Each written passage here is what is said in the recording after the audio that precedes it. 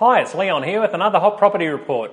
Well, I'd love to say the market is on fire, but this time of year it should be, but it's not. We're still getting some buyers who are open houses, but nowhere near the amount of people that we should be this time of year.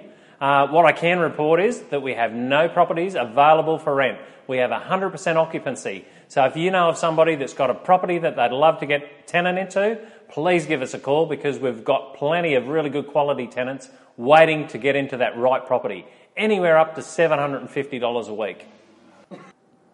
Well, didn't we have a fantastic Carnival of Flowers week? We had people from all over the planet come to our beautiful city to have a look at all of our lovely gardens, experience the Food, Wine and Flower Festival, and just enjoy that beautiful Queen's Park and Laurelbank Park and all the things our city has to offer.